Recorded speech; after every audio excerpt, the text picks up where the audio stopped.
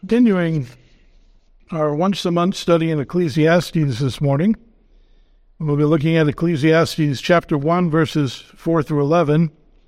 I'll read chapter 1, verses 1 through 11.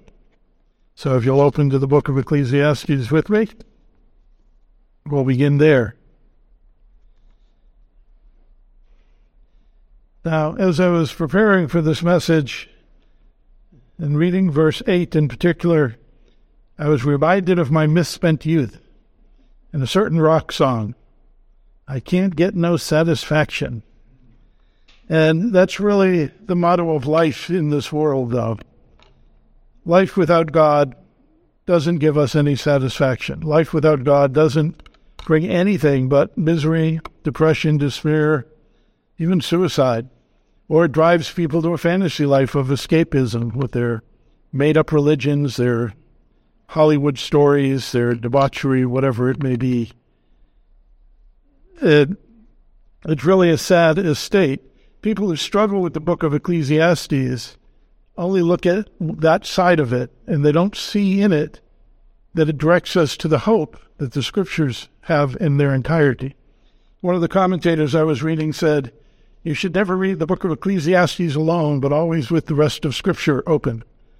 And that is what we will be doing in our series of Ecclesiastes, is bringing us particularly to the promises we have fulfilled and that we now know of in detail in Christ. Now, the text is organized in a fairly classic Hebrew chiasm. I've mentioned those before, but that's where you have the same thing at each level, and it indents until you get to the core matter. In this one, there's really only three pieces, the two outside and the inside. You have verses 4 through 7, things go on in an endless cycle. And verses 9 through 11, there's nothing new under the sun. And those kind of parallel each other. And then in the heart of the matter, the preacher's point, I think, the eye is not satisfied with seeing, the ear filled with hearing. There's no satisfaction in that life under the sun. So let us read the text and then we'll delve into it. The words of the preacher, the son of David, the king in Jerusalem. "Vanity of vanities," says the preacher. "Vanity of vanities. All is vanity. What does a man gain by all the toil at which he toils under the sun? The generation goes and a generation comes, but the earth remains forever. The sun rises, the sun goes down, and hastens to the place where it rises. The wind blows to the south and goes around to the north. Around and around goes the wind, and on its circuits the wind returns. All streams run to the sea, but the sea is not full. To the place where the streams flow, they flow again. All things are full of weariness. A man cannot utter it. The eye is not satisfied with seeing, the ear is not filled with hearing. What has been is what will be, and what has been done is what will be done. There is nothing new under the sun. Is there such a thing of which it is said, 'See, this is new'? It has already been done in the ages before. There is no remembrance of former things, nor will there be any remembrance of later things. Yet to be among those who come after." Excuse me. May the Lord add his blessing to the reading of his word. Let us pray. Gracious Heavenly Father, as we come together to read this text and to study it, we all know the dissatisfaction and the disappointment of life here on earth.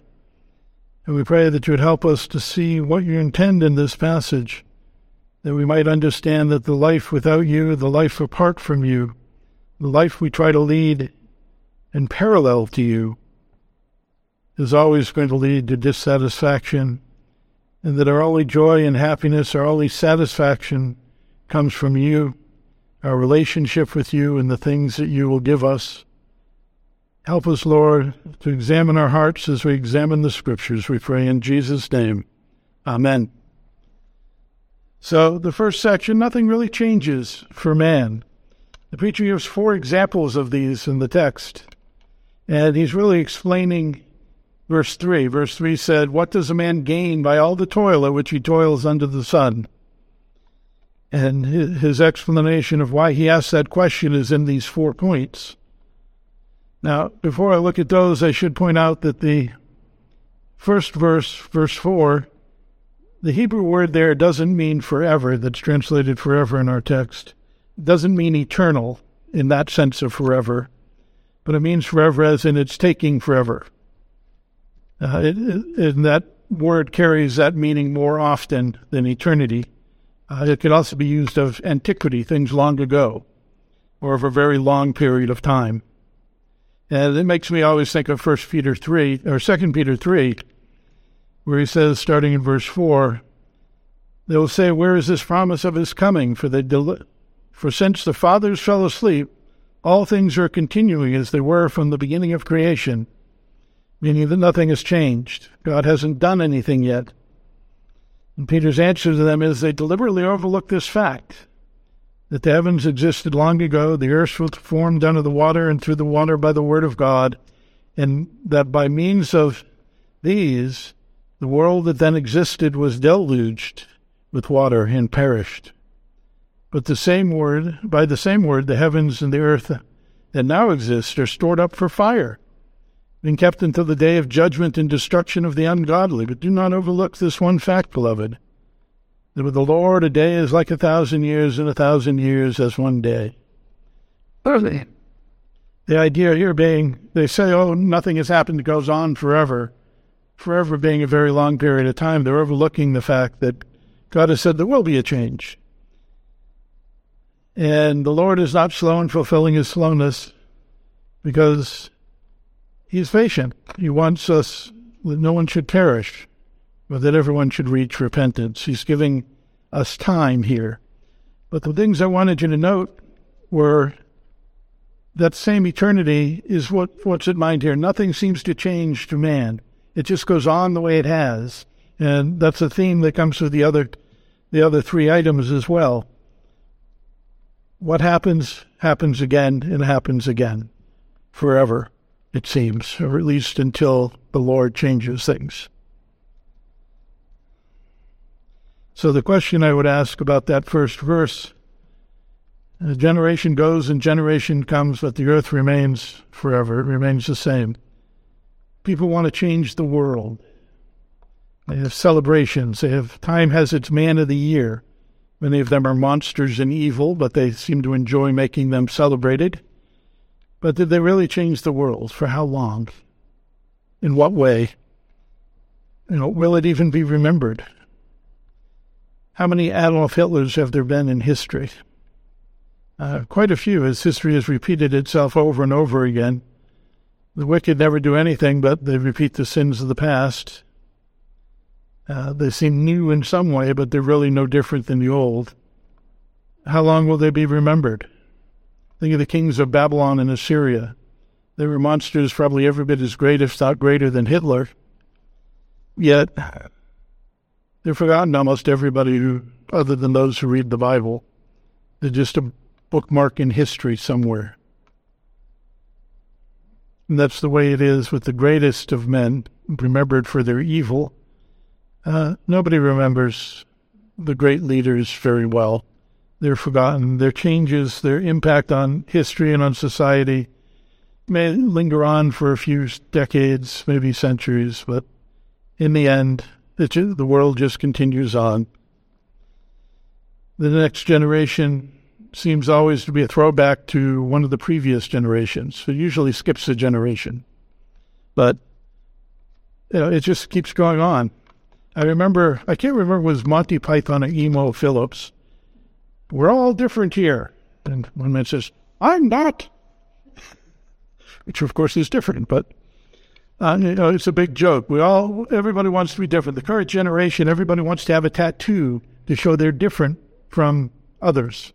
They're showing they're different from their parents' generation, but they're being just like everybody in their generation, and guess what?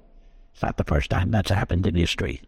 It goes on and on. It's just a big cycle. The same sins, the same rebellions, the same new ideas just come over and over again. The young think, oh, we're doing something different, and they're excited. But one day they grow up and they realize, as we have, no, that wasn't really any different than what happened 50 years before or 100 years before. We're just doing the same things. We're just doing it a little differently. As he says, the sun rises, the sun goes down, and it hastens back to the place where it rises. We think, oh, it's a new day. Have something new, but there's nothing new. And then the next day becomes the next day. When we were young, a week seemed like a long time. Now, it's been a year already? What happened? As we get older, we see that. We think that endless cycle, a day. The sun goes up, it goes down, it comes back up again. The moon goes from full to new to full. And it just goes on and on. The seasons change. Spring follows winter. Summer follows spring. Fall follows summer. Winter comes again. It just goes on. And the older you get, the more you realize that, they're different. This month is different than last month. This season is different than last season. This year brings different challenges than last year. But nothing has really changed. The wind blows to the south and goes around to the north. You remember the story of the year without a summer? Have you heard that tale? It was a summer without any warmth. The sun barely shone. Crops failed. People suffered horribly. There was famine. There was death. There was war.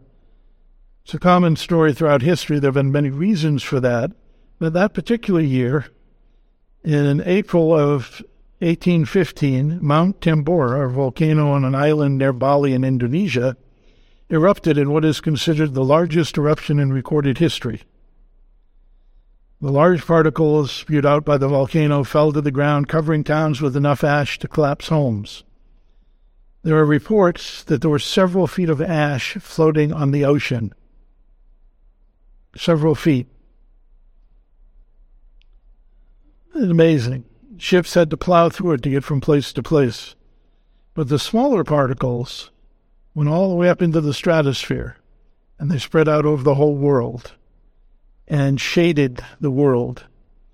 Now, they say the average global temperature only dropped 3 degrees Celsius. Not much, but that was a temporary effect, but it had catastrophic repercussions for the world.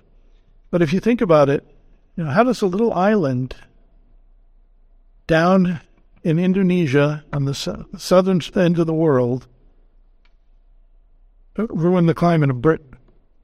Because the particles go round and round, and it wasn't the same year that they had the year without summer. It was the following year, because it took that long for it to circulate around and around the world. The wind just keeps going. It doesn't go somewhere and stop and new wind come. It's the same air we have circulating, and that's his point. What goes around, it really isn't gone. It comes back. It's the same. His principle here is that nothing really changes. All streams run to the sea, but the sea is not full. And we understand how this works now. The evaporation of the sea goes up to the clouds. The clouds circulate with the wind around and around the world. When they get over land, they drop the water. The water runs down the stream, back to the ocean. The cycle is repeated endlessly. A Greek philosopher named Heraclitus, he's called the Obscure, not because people don't know who he is, but because his writings are so obscure to figure out. But he's the one who said, "No man ever steps in the same river twice.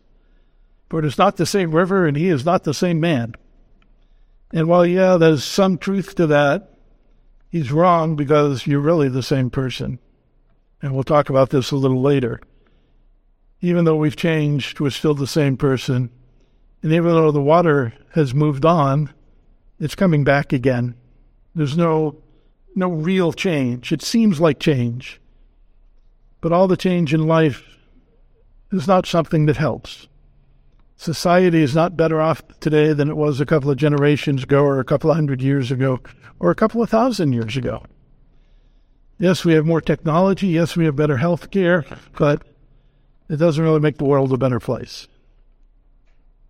I don't think the level of crime, the level of debauchery, the level of misery, the level of suffering has really changed that much. It goes up and down, yes, but it hasn't gotten better. We see the example of what he's saying in the book of Judges in the Bible most clearly. If you've ever read the book of Judges cover to cover, you'll know the cycle. It becomes apparent. By the end, it becomes very depressing. What happens? There's a godly judge God has put in charge, and they hold back the debauchery of Israel. They keep Israel in check, and Israel does well. But the judge dies, and Israel apostatizes. And as they get more and more wicked and more depraved, God eventually hands them over to their enemies to punish them. And after they've been punished for a while, they cry out to God for help. They repent and turn back to God as a nation. And God appoints a new godly judge, and that judge rescues them and guides them and leads them until he dies. Rinse and repeat over and over again. Each one was different. Each judge had a different character. Each time Israel repented, they led a different life, but it was all essentially the same. It continues on into the king's time, a little differently, though, but the same. God sends prophets to rebuke Israel. Sometimes they repent, but usually they refuse to repent. When they repent, it goes just like Israel until that prophet or that king dies. They do well. Then once the new one comes in, they go back to their old ways and apostatize again. The different part being, though, that God stores up his wrath until he sends them into exile. But it's still the same thing. We see this throughout history. Nations rise, they have these great ideas and these great principles. Think of the Greek and Roman civilizations and their ideas of, how people should make choices and where democracy really comes from. And they were going to do it that way. And what happens in the end? You get people like Nero in Rome. His depravity and wickedness was so much that the kingdom changed. The country fell. It happens all throughout Europe. Kings would rise and they would have great ideals, and then their sons and their sons and their sons, eventually they would become to the point where they were so evil that even their own people overthrow them. And America isn't really that much different. We started off being a country to make ourselves better and to take care of ourselves and to raise up a nation where people could grow and flourish and succeed and do wonderful things. And now we have the principle of no child allowed to exceed. Everybody has to be equal to the dumbest, slowest, laziest person in class. We've lost our goal, our purpose. And part of that comes because we've turned from God. And the further society turns from God, the more he hardens their hearts, the more they turn from God. And so we see that cycle throughout history of raising, doing great things, becoming corrupt and falling. Rinse and repeat. There's an old saying that when a man or a society does not understand its history, it's doomed to repeat it. I think the original saying was when they don't know their history, but I changed it to understand, because there's a difference between memorizing it and understanding the implications of it.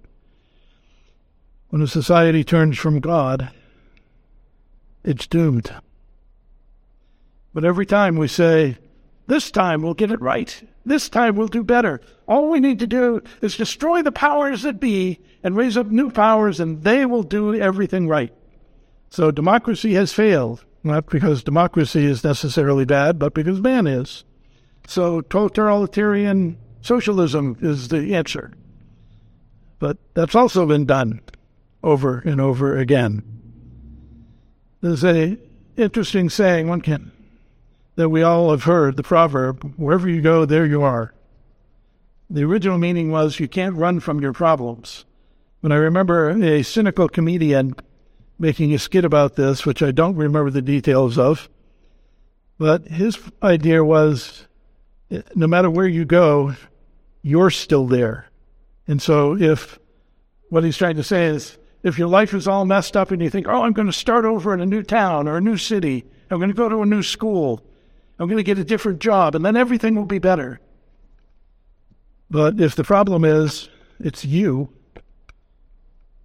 then you're going to run into the same problem you had before. Same stuff, different day. Same stuff, different school, different city, different job. Nothing's going to change because you're still there and you haven't changed. Now, sometimes people do change. I've known alcoholics who got sober and addicts who got clean and thieves who turn over their life of crime apart from Christ. It does happen. It's usually for only a time. I've known a lot of smokers who quit 5 or 6 times, some of them. Why does it keep happening? Well, as long as they remember the horror that made them want to change, they can stay changed, but if a temptation comes or they forget their horror, they end up right back where they started, and they haven't really changed. They go back to their ways, like a dog that returns to his vomit is a fool who repeats his folly. Man without God is a fool. Fool in the book of Proverbs, that was Proverbs 26:11. Fool usually in Proverbs is referring to the person who lacks moral sense, the amoral person. There is a lasting change we can have, though, and that's a new life in Christ. That new life is all we find in him. If anyone is in Christ, he is a new creation. The old is passed away, the new has come. 2 Corinthians 5:17.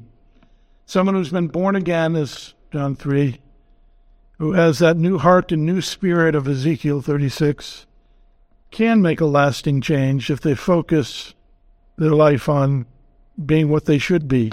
They have that power now in Christ. Power to truly change. Jesus said, "Fear not, little flock, for it is your Father's good pleasure to give you the kingdom. Sell your possessions and give to the needy. Provide for yourselves money bags that do not grow old, with treasure in the heavens that will not fail, where no thief approaches and no moth destroys. For where your treasure is, there will your heart be also." That was Luke 12:32-34. Now, that's the rub. Where our heart is, our treasure is. If our heart is on this life, this world, the things that we can get here, the pleasures that we can have here, the joy that we can find here, then our heart will not be on heavenly things. That's why we're told to keep our heart with all vigilance, for from it flow the springs of life, Proverbs 4:23. The question is really our focus. Is it on the kingdom? Is it on God? Or is it on the world? Remember 1 John 2:15 and following, "Do not love the world or the things of the world. If anyone loves the world, the love of the Father is not in him. For all that is in the world, the desires of the flesh, the desires of the eyes, the pride of life," exactly what we're talking about here in the book of Ecclesiastes, the very things Solomon spends the entire book examining. I got all of these things, all that I could want, all that any man could ever get. What does it lead to? A life under the sun. All the desires of the flesh, the desires of the eyes, and the pride of life, he says, is not from the Father, but from the world. The world is passing away, along with its desires. But whoever does the will of God abides forever. Told if you want to love the world, then you're at hatred with God. And this is why we get stuck in that despair of Ecclesiastes, because we want to love the world, but it doesn't do anything for us. You know, everything that's happening in the world today, in our country, in our lives, it seems new, it seems unprecedented. I hear that word all the time on the news. But in reality, it's fundamentally no different than what has happened over and over again throughout history. I know people who absolutely love to read history. I find the study of history the most depressing thing in the world, because everything that's been tried has failed, and every time we try it again, it just fails again, more spectacular than the last time.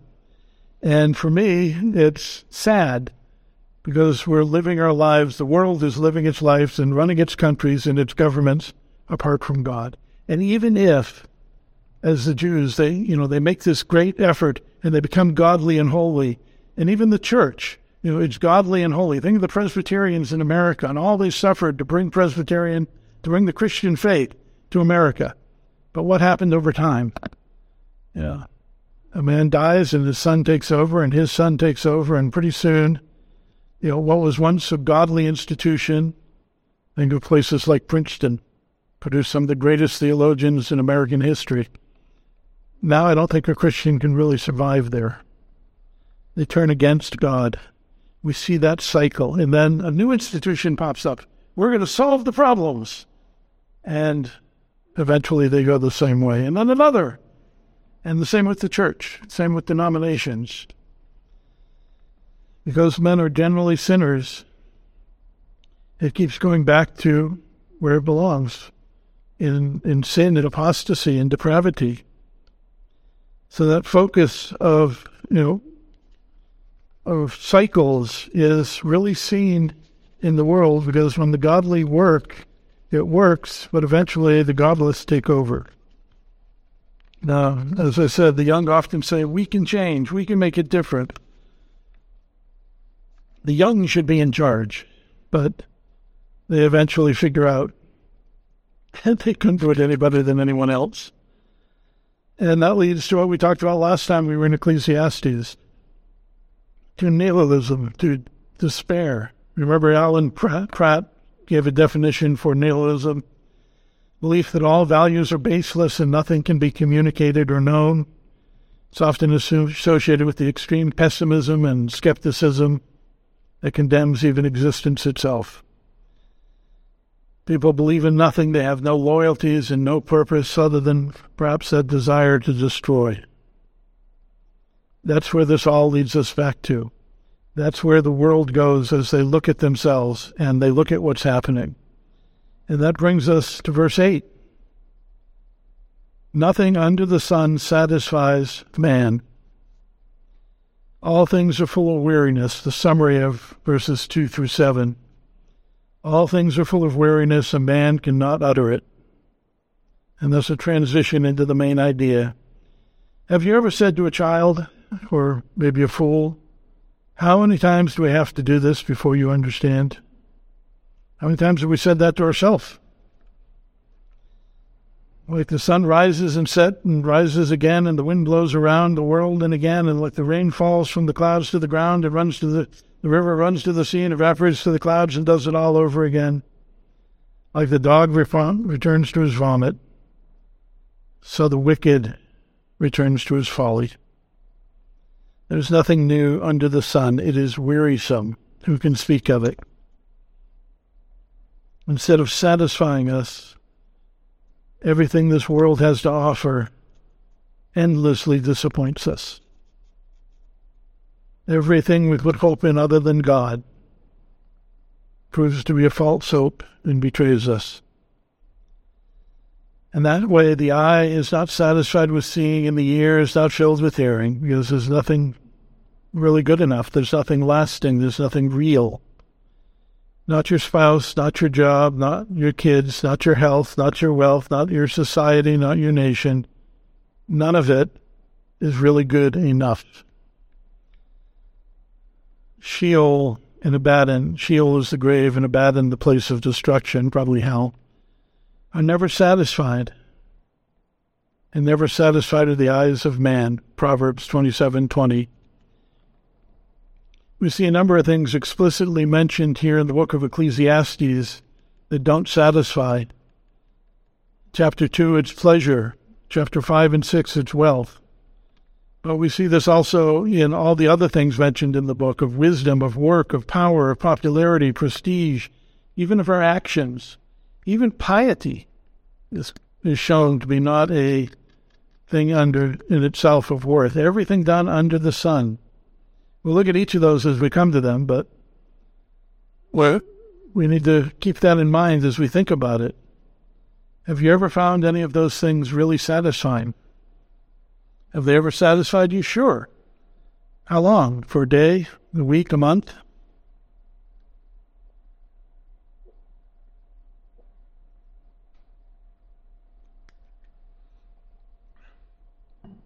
I mentioned Bill Gates and my old boss. Bill Gates was once asked about money when he became the richest man in the world. How much until you're satisfied? He made some excuse about it's not how much you have, it's the joy of getting. But ultimately it comes back to he wasn't satisfied with what he had. It wasn't enough. It's never enough. My boss told me that it doesn't matter how much you make, you always need to make a little bit more. Because the things you can buy, the things you want to have, you can always have better. And that is the way man lives his life, especially here in America. We live for the day. We live for the moment. We want instant gratification. That's why instant food is more popular than real food in the supermarket. Also think about hedonism. It's an old Greek philosophy. It's considered an ethical theory today that pleasure is the highest good and the proper aim of human life. Usually the self-satisfaction, and usually the instant satisfaction. But that puts it in direct opposition to Scripture. Scripture, summarized by the Westminster Confession of Faith, the Shorter Catechism, question number 1, says that man's chief end is to glorify God and enjoy Him forever. Ask yourselves, when is an amoral person ever satisfied? Hedonism usually leads to debauchery and immorality. I was looking at a survey. I'd seen it before, and I wanted to get numbers off of it. And there are lots of them out there. It tracked the number of partners people admitted to having. Some majority, 18% of people said only one. 18%. But of the rest, I noticed something interesting. 2% of people was the next highest number, 2 people. But that could still be, not involving immorality. Your spouse dies, you be married, you have a new spouse, you now have 2. But those claiming 5, those claiming between 5 and 10, 10 and 15, 15 and 20, 20 to 30, those numbers were about the same percentage. I was shocked. How much is enough? 2, 3, 4, no. 10, 15, 20, 30, 40, 50. The numbers were the same. Evenly distributed, which implies, since you have people of all ages taking the survey, that they keep adding to them year after year. And the older people had the more. The numbers, by the way, in their survey went all the way up to 500. Yeah, I was shocked. But I shouldn't be. If you think about it, if you're looking for gratification in that area, when are you finished? When are you satisfied? When is enough enough? Never. Never, ever. And that really goes to all the forms of pleasure, all the things we seek our comfort in, our joy in, our pleasure in outside of God. They all end up that way. And we'll look at that as we go through the book of Ecclesiastes, Lord willing. Another way that people try to get around this lack of satisfaction is through escapism. The most obvious escape is drugs, alcohol or more. And the numbers there are probably even worse. When used to satisfy the meaningless of life, they can't fill that void. As a society that's seeking its satisfaction apart from God, and having an ever-increasing animosity to God, those social problems of drug abuse are becoming more and more serious. Because once you leave God, there's nothing that satisfies. Nothing is good enough. The eye is never full. The ear is never full. We want something more. They start with alcohol. They move to so-called gateway drugs. They move to harder drugs eventually. They do it from, drinking once in a while at a party, to drinking every weekend, to drinking every day, to being drunk every day. It is a downward spiral. But another form of escapism that's very common is things like movies and books. Hollywood is great at this. Sci-fi, magic, romance, mystery, horror, suspense, whatever. People replace reality with that. They want that alternate reality. I remember being very shocked back around 2001. I shouldn't have been, but I was very shocked when I learned that Jediism is a recognized religious philosophy. coming from Star Wars. It became popular because a lot of people were listing Jedi as their religion on the census back in 2001. And I had to laugh. They admit that it's totally made up. And yet, that's what they want to live their life. And they have great conventions where everybody comes dressed as a Star Wars character. That's their life, their obsession, their compulsion. The Japanese actually have a name for that. They call it otaku. It's a word that describes the intense, all-consuming, often obsessive interest in things like anime, cartoons, manga, comic books, and fantasy novels based on those, and video games. They also use it for people who are obsessed with computer stuff, but we won't go there. That's awesome. Sorry.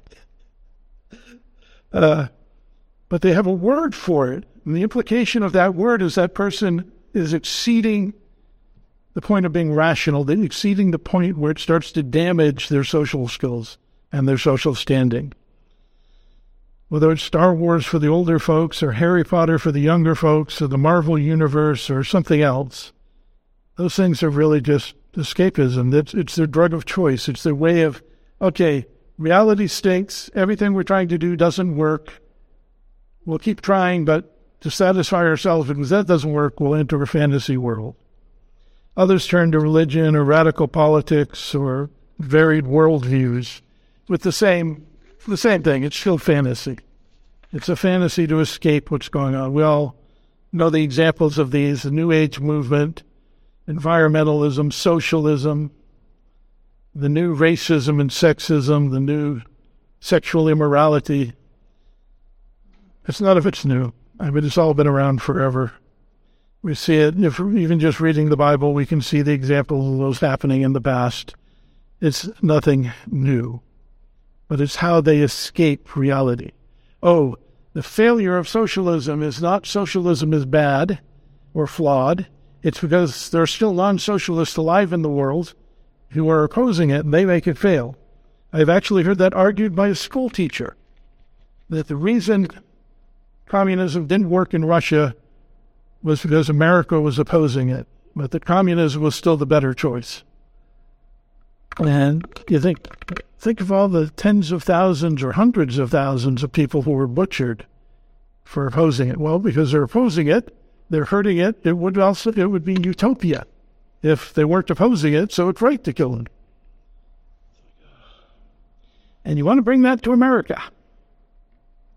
Of course, others turn to wisdom. This is more next week, but they're always learning, or next month. Remember the Athenians and the foreigners who lived there spent their whole time doing nothing but telling or hearing about something new, Acts 17:21. Why did they not say, oh, I've heard enough, I'm good, I'm done? Because it was never enough. It was never satisfying to them. Why was this ever satisfying to them? Well, they were always learning but never able to arrive at a knowledge of the truth, 2 Timothy 3:7. What is truth? God's Word. Reality. The only real reality is the reality in which God is Creator and Lord over all things. We talked about that last month. And since they deny that, they can't come to a real truth that has any satisfaction. They realize it's fake, it's a lie, it's bogus, it's built on shifting sand. But they don't understand. We spoke about it last time, but the natural person does not accept the things of the Spirit of God, for their folly to him. He is not able to understand them because they're spiritually discerned, 1 Corinthians 2:14. We spoke about that a lot last time, and we'll speak about it next time. But they realize, their knowledge doesn't work, and the reason it doesn't work is built on shifting sand. That rejection of God as Creator and Lord, who they owe their worship and obedience to. Because they remove that as the foundation of reality and put their own fantasy in place, it doesn't work. Whether you have a communistic, socialistic, Marxist idea as your base, or whether you have the Jedi religion as your base, they're both fantasy. They're not going to work, and they're not going to satisfy. Scripture gives us some reasons, though, for why we can't find satisfaction in anything. Why are the things we have not satisfying us? I know Whelan wants to have her own farm and garden really badly, But remember what happened to Adam, right? God said to Adam, because you listened to the voice of your wife and have eaten the tree of which I commanded you, you shall not eat of it. Cursed is the ground because of you. In pain you shall eat of it all the days of your life. Thorn and thistles it shall bring forth for you, and you shall eat the plants of the field. By the sweat of your face you shall eat bread, till you return to the ground, for out of it you were taken. Dust you were, and dust you shall return. How can you be satisfied, even if we had our farm and our garden?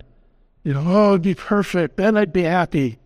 But the reality, the ground itself is going to produce thorns and thistles. It's going to cause you pain. How can you take satisfaction in that? It's a short-lived satisfaction. It's a hollow satisfaction. But that's true of everything in our life here. If that is what we want to be satisfied in, we will not find satisfaction. The creation was subjected to futility, not willingly, but because of him who subjected it, in hope that the creation itself will be set free from its bondage to corruption and obtain the freedom of the glory of the children of God. For we know that the whole creation has been groaning together in the pains of childbirth until now. And not only creation, but ourselves, who are the first fruits of the Spirit, groan inwardly as we await eagerly the adoption of sons, redemption of our bodies. For in this hope we were saved. The hope that is seen is not hope, for who hopes what he sees? But if we hope for what we do not see and wait for it patiently, that's hope. Romans 8:20-25. Our satisfaction should not be in what we see in the here and now, but in God and in what is promised to come. Now, a second reason I really see in Scripture for why we find no hope or no satisfaction in anything in God has to do with the fact that we're separated from God. God created man in his own image in knowledge, righteousness, and holiness. He walked with man and talked with man in the Garden of Eden. Man's chief end is to glorify God and enjoy him forever. Shorter Catechism, question number 1, I mentioned earlier. All the work and life done, all the things desired, if they are contrary to our purpose, they will not satisfy us. Contrary, I should say, to the purpose God created us for, because that is our true purpose. They cannot satisfy us if they are contrary to that. They'll only torment us and disappoint us. However, our work and life and the things we desire, if we desire those things for that purpose, for God's glory and God's kingdom, and for being with him forever, then they can bring us joy and comfort and fill our need. And I think that's a very important thing to remember. As we read through the book of Ecclesiastes, we see glimpses of that repeatedly. Doing it for ourselves brings us nothing, but if we do it and God gives it to us and we know God has given it to us and we're thankful for God, then we can take pleasure in it and find joy in it. That principle is taught repeatedly throughout Ecclesiastes. Scripture also, though, gives us the antidote for our dissatisfaction with light. I've kind of hinted at it, but it starts with reconciliation in Christ.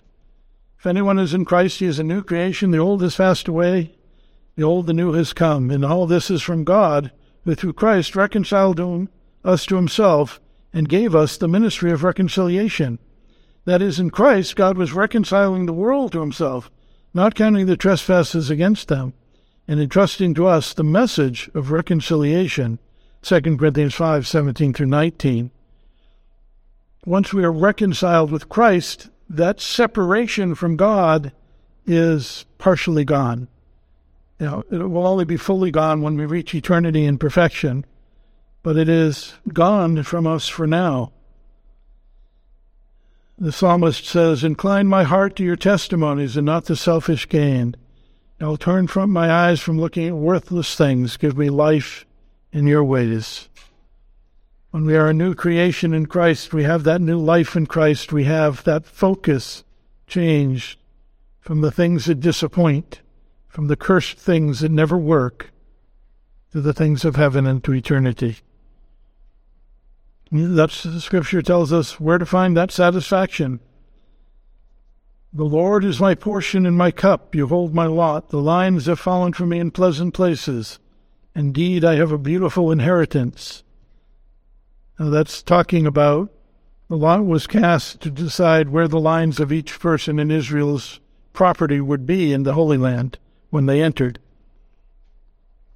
I bless the Lord who gives me counsel in the night, so my heart instructs me. I have set the Lord always before me, because he is at my right hand, I shall not be shaken. Therefore my heart is glad, and my whole being rejoices, and my flesh also dwells secure. Psalm 16, 5-9. What a beautiful thought. He is able to take his comfort in what God has given him, because he knows the Lord is with him and by his right hand. And thus he's glad, he rejoices, he knows he is secure. What a glorious thing to find our satisfaction in, if we know that what we have is a gift from God, that we don't really deserve it, and we know that he has promised us greater things, and that our portion, particularly in eternity, is secure. We can have that joy and that comfort and that hope in the things of God rather than the things of the world. You make known to me the path of life. In your presence there is fullness of joy, and at your right hand are pleasures forevermore. 16:11, the Psalms, continuing on. Think about that. Pleasures forevermore come from God, not from the things of this world, not from the things of this life, but from God. The fear of the Lord leads to life. Whoever has it rests satisfied. He will not be visited by harm. Proverbs 19:23. Think about that. If we have that fear of the Lord that we've spoken of in our Wednesday class, we can rest satisfied. If you've been raised with Christ, seek the things that are above, where Christ is, seated at the right hand of God. Set your mind on things that are above, not on the things that are of earth. For if you have died and your life is hidden in Christ with God, when Christ, who is your life, appears, you will also appear with him in glory. Colossians 3:1-4.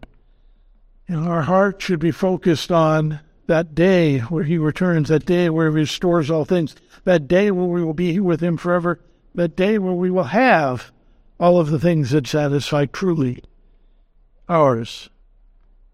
If our treasure is with God, if God is our portion, if knowing him is our joy, if it is our pleasure to draw near to him and to be with him, and we can be satisfied with him and with whatever comes our way in this world. If our joy and our hope and our satisfaction are in the world, we will be, as the book of Ecclesiastes teaches over and over again, we'll be very disappointed. So I think that's the point of this section of Scripture. Now, verses 9-11 talk about how there is no satisfaction under the sun because there's nothing new under the sun. One of the main themes of the book is under the sun, and we spoke about that at length when we looked at verse 2. And I concluded that we should understand the phrase under the sun to be that all that is done in this life here on earth under heaven, especially those things done outside of the kingdom of heaven. Those we'll see, our life, our work, our wisdom, all of these things can be brought under the kingdom of heaven by doing it God's way, and thus there can be satisfaction in them through God and from God. But when we try to do them apart from God, we see what the book of Ecclesiastes shows us, that it is vanity of vanities. Indeed, in this section we're reminded there's nothing new under the sun. The Athenians were trying to find their comfort, their joy, their happiness in whatever was new, even if only new for the sake of being new. No improvement, no added value. Just, it's something new, good, let's have the new one. Sometimes like that with my computer. A new operating system version. Yes, let's put it on. No, wait till version 0.2 comes out. But we want new things, but there's nothing new under the sun. But there is something new. I remember a long time ago somebody explained to me, because I was questioning about eternity and that picture of the saints in heaven gathered around the throne, and when the angels spoke, everybody worshipped God and praised him. I thought, wouldn't that get boring after 1,000,000 years or even 1,000? And it was pointed out to me that God is infinite. So if you think about that, there's new things you can learn, there's new things that can be revealed every day for all eternity. He can show us new joys and new excitements and new things forever and never run out. I thought, what an interesting thought. We're always looking for what's new, and Ecclesiastes says, and we learn there's nothing new under the sun. Everybody who comes up with something new, we find it's really something that's been before. I remember a big conflict in my younger days. I had these ties that were a third the width of this, thin ties. And I get to work, and there's a man wearing one that's about twice the width of this. And I learned that there are 3 kinds of ties for men. And depending on your generation, which one you would wear, and it changes from generation to generation, but it's just same 3 widths, over and over again. And also what is on them. This would be out of style with many people, but I happen to like it because I'm old. Yeah, as we laugh about that, but it just goes around. There's really not any difference. Religions and heresies are really the same way. Either you're worshiping the one true living God in the way he's prescribed in the Bible, or you're not. The heresies we see coming up today are, we've got this new perspective on Paul. No, it's the same old heresy that's been around for generations. New packaging, a fancy wrapper, but the same stuff inside. Of course, I saw an advertisement for something today. It says, same good, great taste, but new packaging. So they're not even trying to be new. They're just trying to look new. We see that, though, what goes around comes around. We're seeing that in Bodhi Baucham's book on apologetics, that we really need to just understand some basic answers and figure out which question they're really asking, even though they're putting it in a new wrapper. What is the issue they're really talking about? If we have the short list of a dozen answers, we can probably answer them. Because there's nothing really new under the sun. Same religious failings and the same moral failings over and over again. The same with politics. Yes, things go out of style for a generation or two, but they come back again. I describe myself as a Reagan-style conservative. There are none of those around right now in politics that I can tell. But they'll come back one day. No, I'm running for office. Small government, lower taxes, more freedom, more democracy, more personal responsibility. That's out of fad today, even in the church. Nobody wants to support that. But it'll come back. It's been before, it'll be again. There's nothing new under the sun. We don't find any satisfaction in those things because, been there, done that, bought the T-shirt, gave it away to Goodwill, is, a saying these days because we understand there really isn't anything new. So I'd like to wrap it up with reminding us of that admonition we read earlier of Jesus.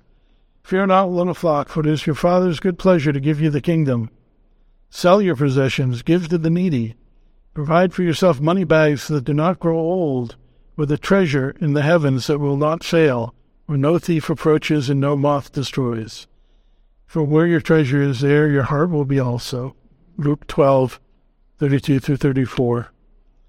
We read that earlier. At some point this week, maybe even this very day, we should meditate on that question. Where are we finding our satisfaction in life? Where are we seeking our satisfaction in life? Does it really satisfy our soul? Is it really the one true living God? Is he your treasure, your portion, your joy? It's a question we should really ask ourselves and think about. Because a lot of the sorrow and a lot of the heartburn we have, even as Christians, comes because we're looking to vanity for comfort instead of to Christ. Let us pray.